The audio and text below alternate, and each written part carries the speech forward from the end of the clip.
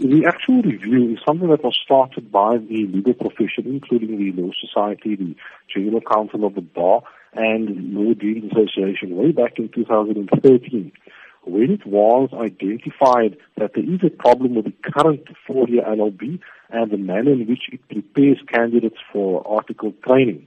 We had a summit in 2013, and this current review of the various tertiary institutions arises from that.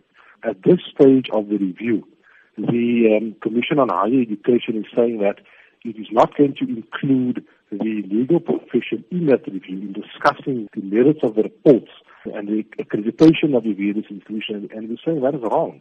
Legal profession is the majority employer of the students once they graduate from this university, and we've got a valuable input to give in terms of this review. How then will you be liaising with the Council on Higher Education further to ensure that the process is carried out with all this in consideration? The Council for Higher Education had actually given an undertaking to the legal profession that it would be part of this review. That was earlier this year. They have subsequently changed their mind. They haven't communicated as to why they've changed their mind.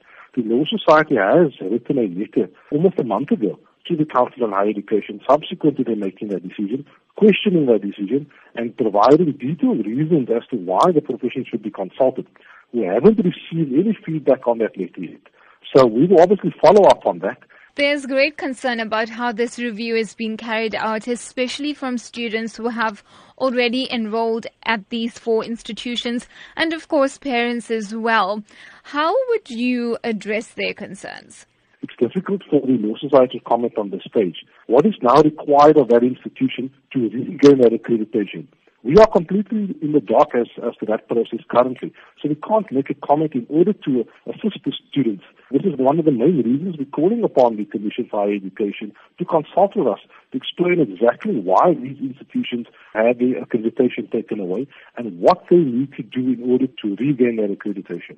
It is important for all stakeholders within the legal professions to have an input.